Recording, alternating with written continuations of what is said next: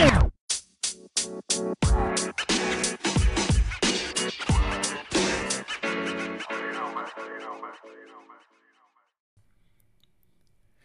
everyone, welcome back to Holding Fast to Faith. I'm your host Brett Hill, and today we have a good message for you about David's mighty fighting men, and we're going to use that story to talk to you about how we need to sacrifice and pay the price for God's anointing on our life, for God to move and dwell in our lives and to lead and guide us at the level that we all want. You know, sometimes we tend to catch ourselves wanting God to operate in our lives, wanting God to give us good things and make our life easy and just make things pleasant for us, but we don't seem to always want to pay the price or do what's necessary to let God operate in our lives the way that He wants to. And so His hands are tied, so to speak, because we don't do the necessary things or we're not willing to put the time and effort and pay the price that is needed. So what I want to talk to you today is about the sacrifice that David made. And this is coming out of the Bible in 2 Samuel chapter 24.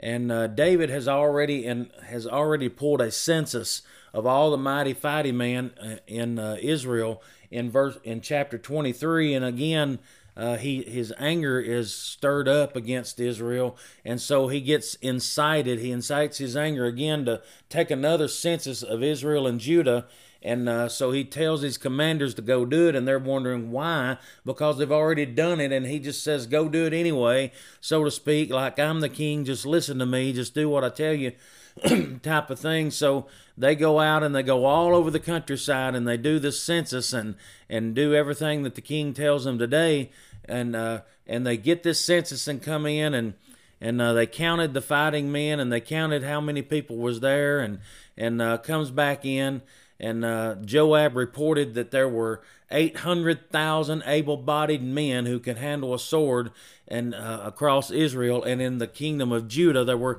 500,000 men. But at this point in time, David's conscience got stricken, and he realized he had done something wrong because he had made these men go out and do this the second time, and so he realizes, like, Lord, I've sinned against you, and I need you to take this guilt away from me. And before David even got out of the bed the next morning, Gad the prophet came to him and told him that I'm giving you 3 options.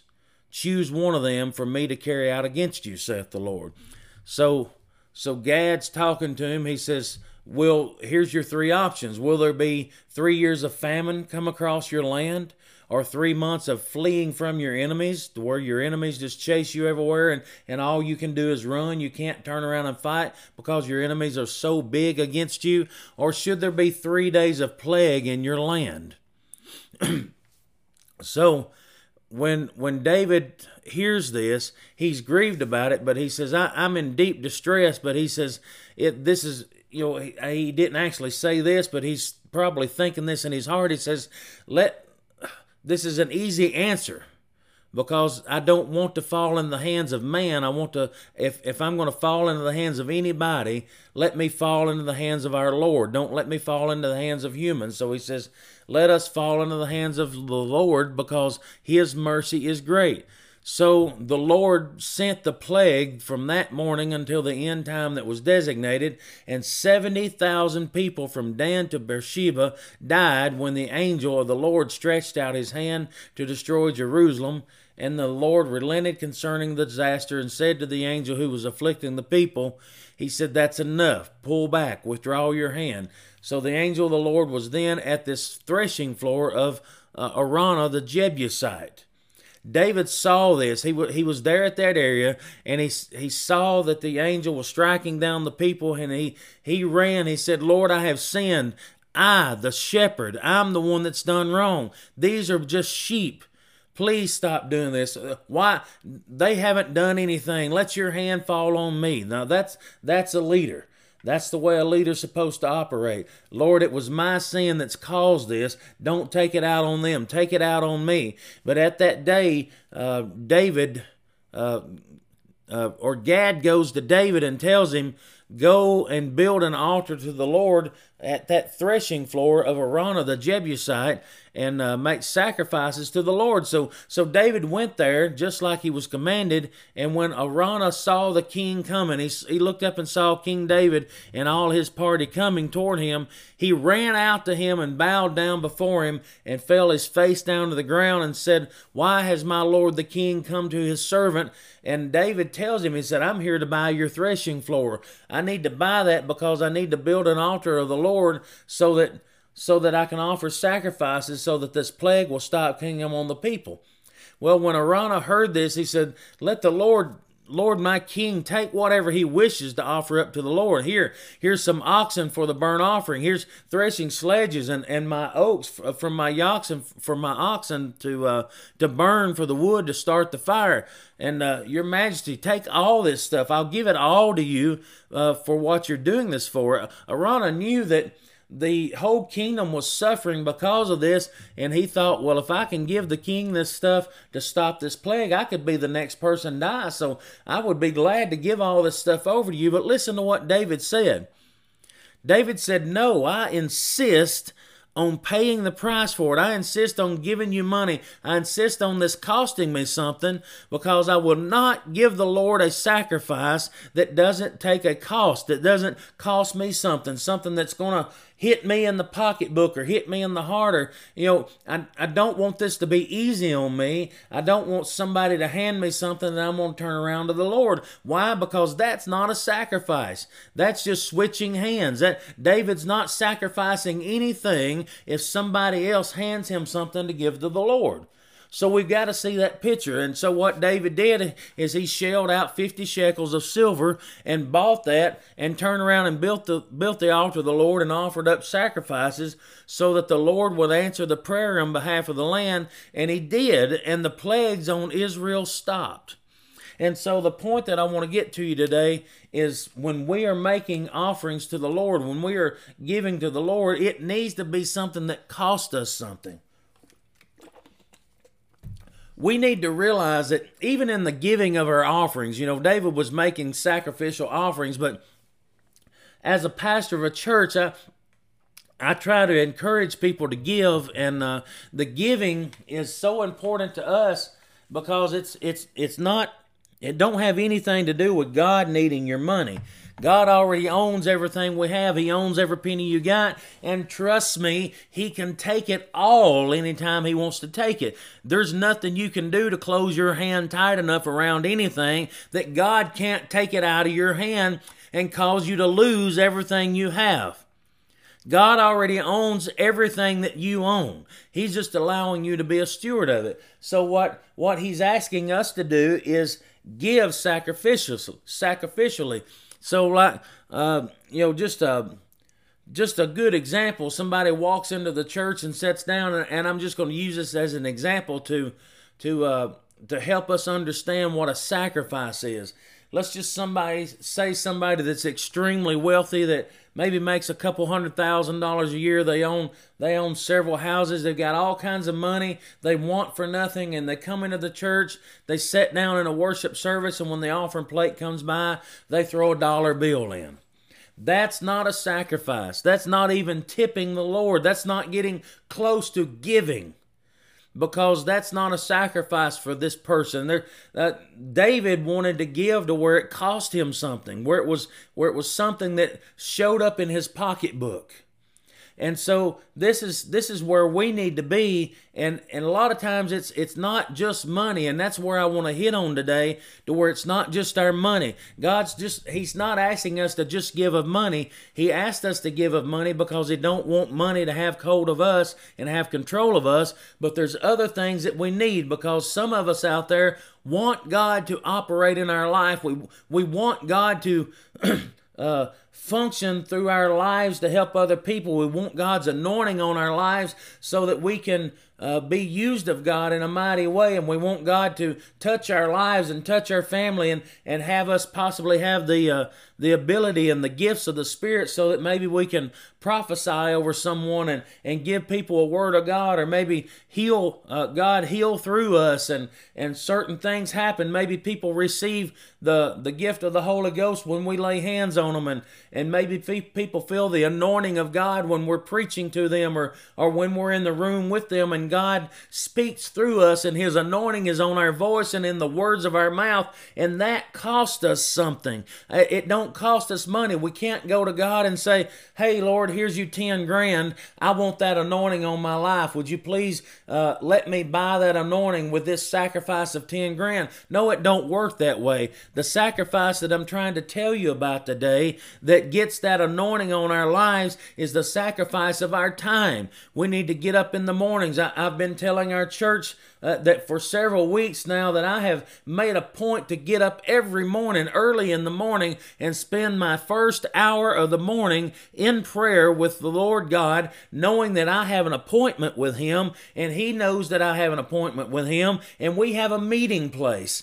I know He's going to be there when I get there. He knows that I'm going to be there when He gets there. We have a meeting place in my home that He and I meet every morning, and I pray, and I feel His presence in the room, and I feel His anointing and His Holy Spirit in the room while I'm praying, because we have dedicated that particular time that His anointing comes into the room and into the presence, and I pray and I talk to Him about my family, my church, the church's needs, the people's prayer requests, and things like that. So I spend that time every morning. Doesn't matter what my day looks like. It doesn't matter what I've got on the agenda. I take that time every morning. I get up like clockwork, so to speak, if you'll take that cliche. I get up every morning at the same time, and I meet my Lord and Savior at the same time every morning, and I give Him the first fruits of my day and sacrifice that part of my day. And He says when the first part is holy,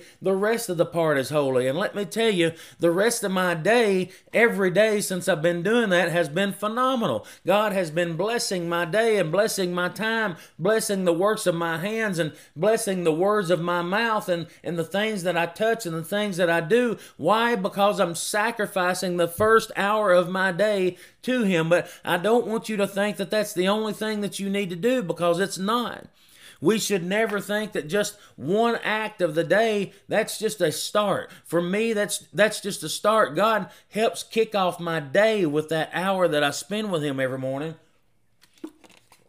And sometimes that hour turns into more time.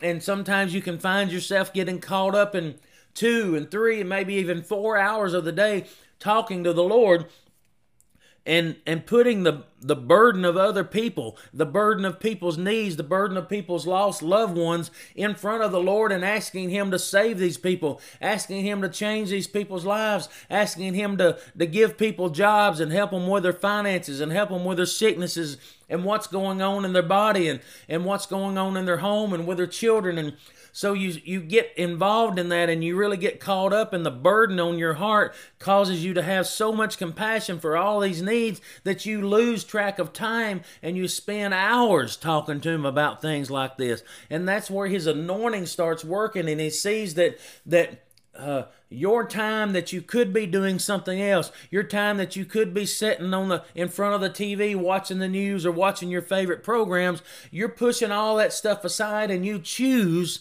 to go spend that time with the Lord your God, talking about somebody else's needs and not just your own. And I always start my prayers out lifting Him up and praising Him and telling Him what a good God He is, and how He directs my paths, and how I want Him to continue to do those things, because I'm nothing without Him. I have to have Him directing my everyday. I need His anointing. Lord, please don't let it go away. Always keep me under your wing and keep me under your hand, Lord, so that I can hear your voice and hear your directions every day. And then I go from there to pray about my family and pray about my church and pray about their needs and pray about the things going on in people's lives in our church, and pray about the prayer requests that our church writes down and gives to me every service. And I spend all that time praying about those things, and then I ended up with worship. And Lord, I just worship you today. I want to lift you up and tell you how much I thank you for what you are to me, and that you've saved me, and you've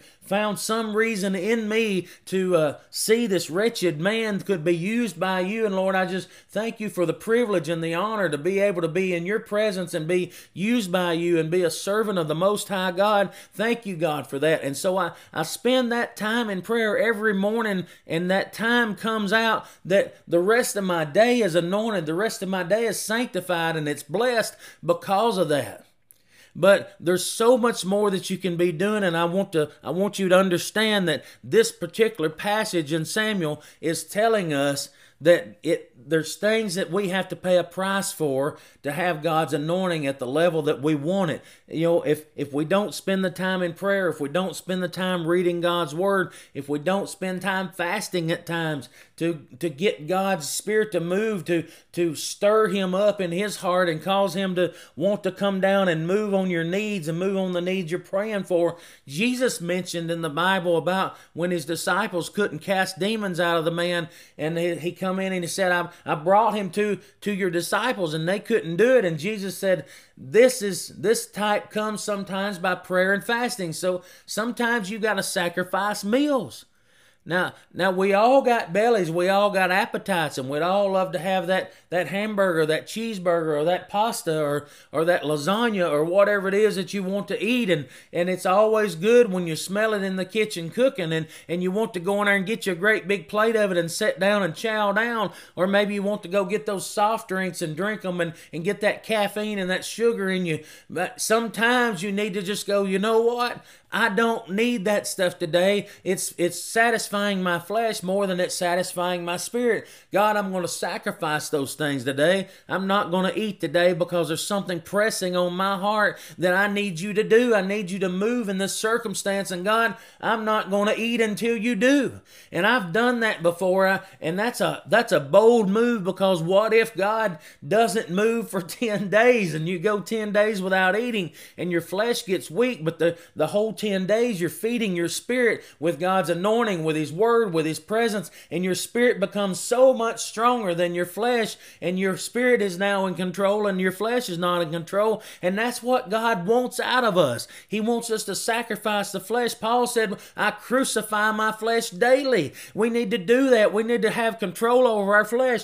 Don't let our fleshly desires control us and tell us, you know, I'd really love to pray, but my favorite TV show's on, and I'm going to grab me a slice of pizza and sit down with a TV remote. No, when God puts that burden on your heart, put that stuff aside and go out there and pray. Get in your prayer closet, kneel down, push that plate away, and sacrifice those meals, and let your body hunger for a meal or two, for a day or two, 3 or 4 days, whatever it takes, but sacrifice what you need to sacrifice to get God's attention and to get the Spirit of God to move in your circumstance. That's what he's saying here. David, in this particular circumstance, had a serious circumstance. People in his kingdom were dying, and it was because of him. It was his sin that God was taking His wrath out upon His kingdom. And David was praying, God, it's my sin. They're just sheep. Don't do this to them. Take it out on me. And he bought this threshing floor and made these sacrifices while he was praying, telling the Lord, God, take that away. Get this away from our people, please, Lord.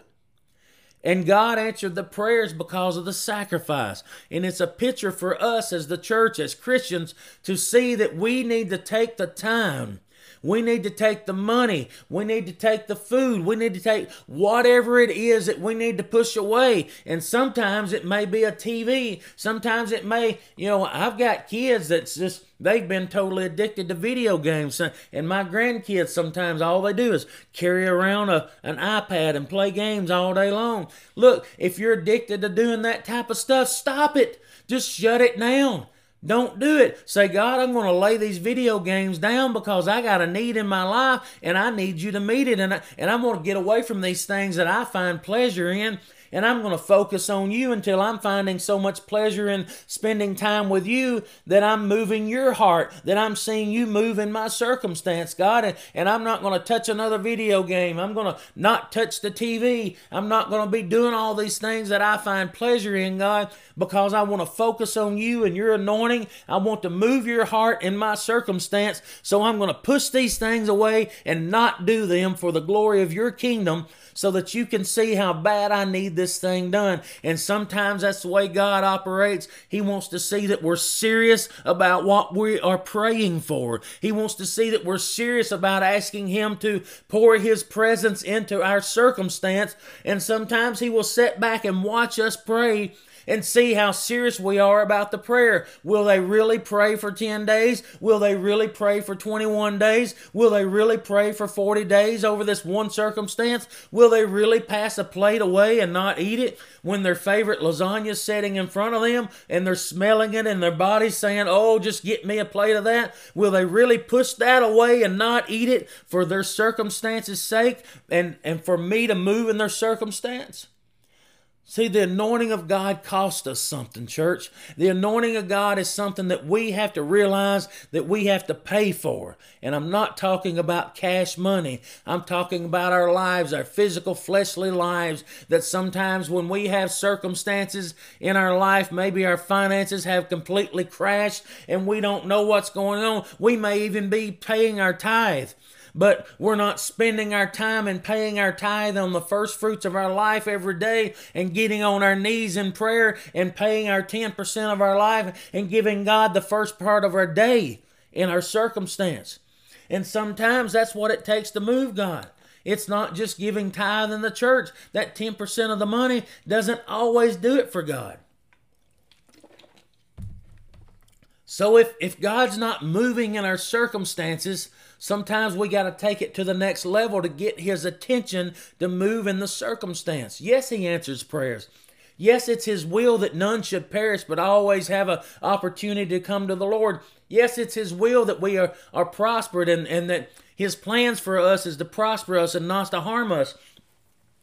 But sometimes we have to show Him how bad we want it. Sometimes we have to tell Him, especially when we've allowed our lives to live in the flesh. We've allowed ourselves to focus on all the things that the earth has given us and all the things that of the world that we participate in and our money that we got, our cars that we got, and our opportunities to go fishing and our opportunities to go hunting and all these things that we get to do. And sometimes God's just like, hey, give me a big time out here and you walk away from all that stuff because I'm not going to touch your circumstance until you can show me that you truly want this thing done bad enough that you will call it a priority in your life and push all that other stuff aside and show me that it means nothing to you compared to your need from me.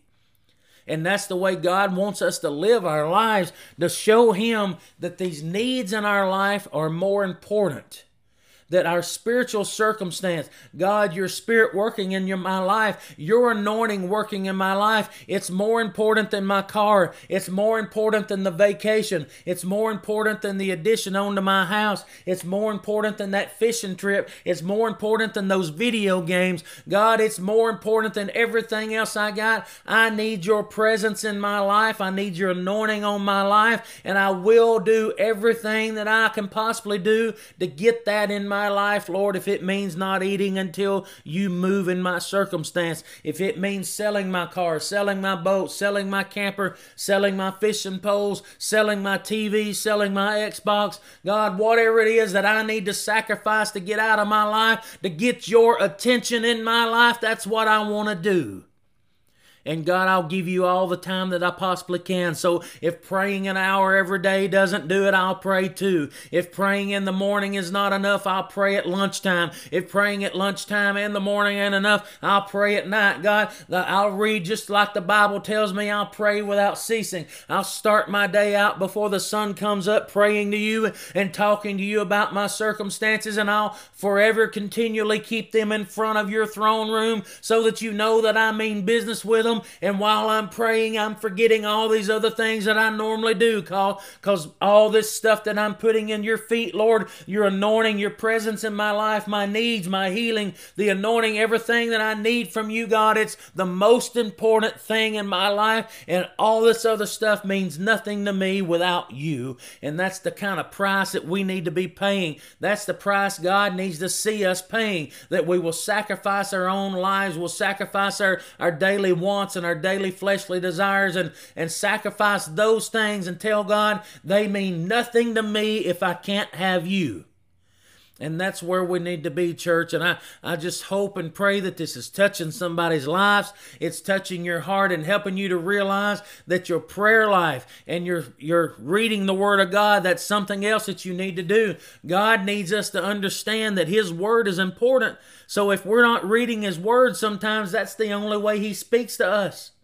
And if we're not reading His Word and letting His Word speak to our spirit, we're not getting from God what we need. So we don't just need to be praying and just fasting and just sacrificing things, but we need to be praying and seeking the Word of God and reading the Word of God and asking Him to speak to us spiritually through the pages of the Bible as we read it, so that we can understand the words of His mouth and understand what direction He needs us to go in our life and what direction He needs us to move that will cause our circumstances to change. And His Word does that. So if we're not reading the Word of God, we are not getting everything that we need from God. That's our instruction manual on how to move and live and operate in our lives. So you've got to read the Word of God. Don't pray and ask God to touch your circumstance if you don't open the Bible and you don't read it.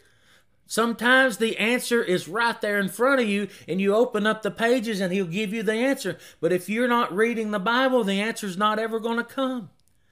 And so a lot of times in our lives, we pray and we pray and we pray and we pray, and then we don't open the Word of God. And maybe 5 months later, we just happen to crack the Bible open, and there's a scripture right there, and it stirs in our spirit, and it fires us up and goes, wow, that's exactly what I was praying about for the last 6 months. How come I didn't see this earlier?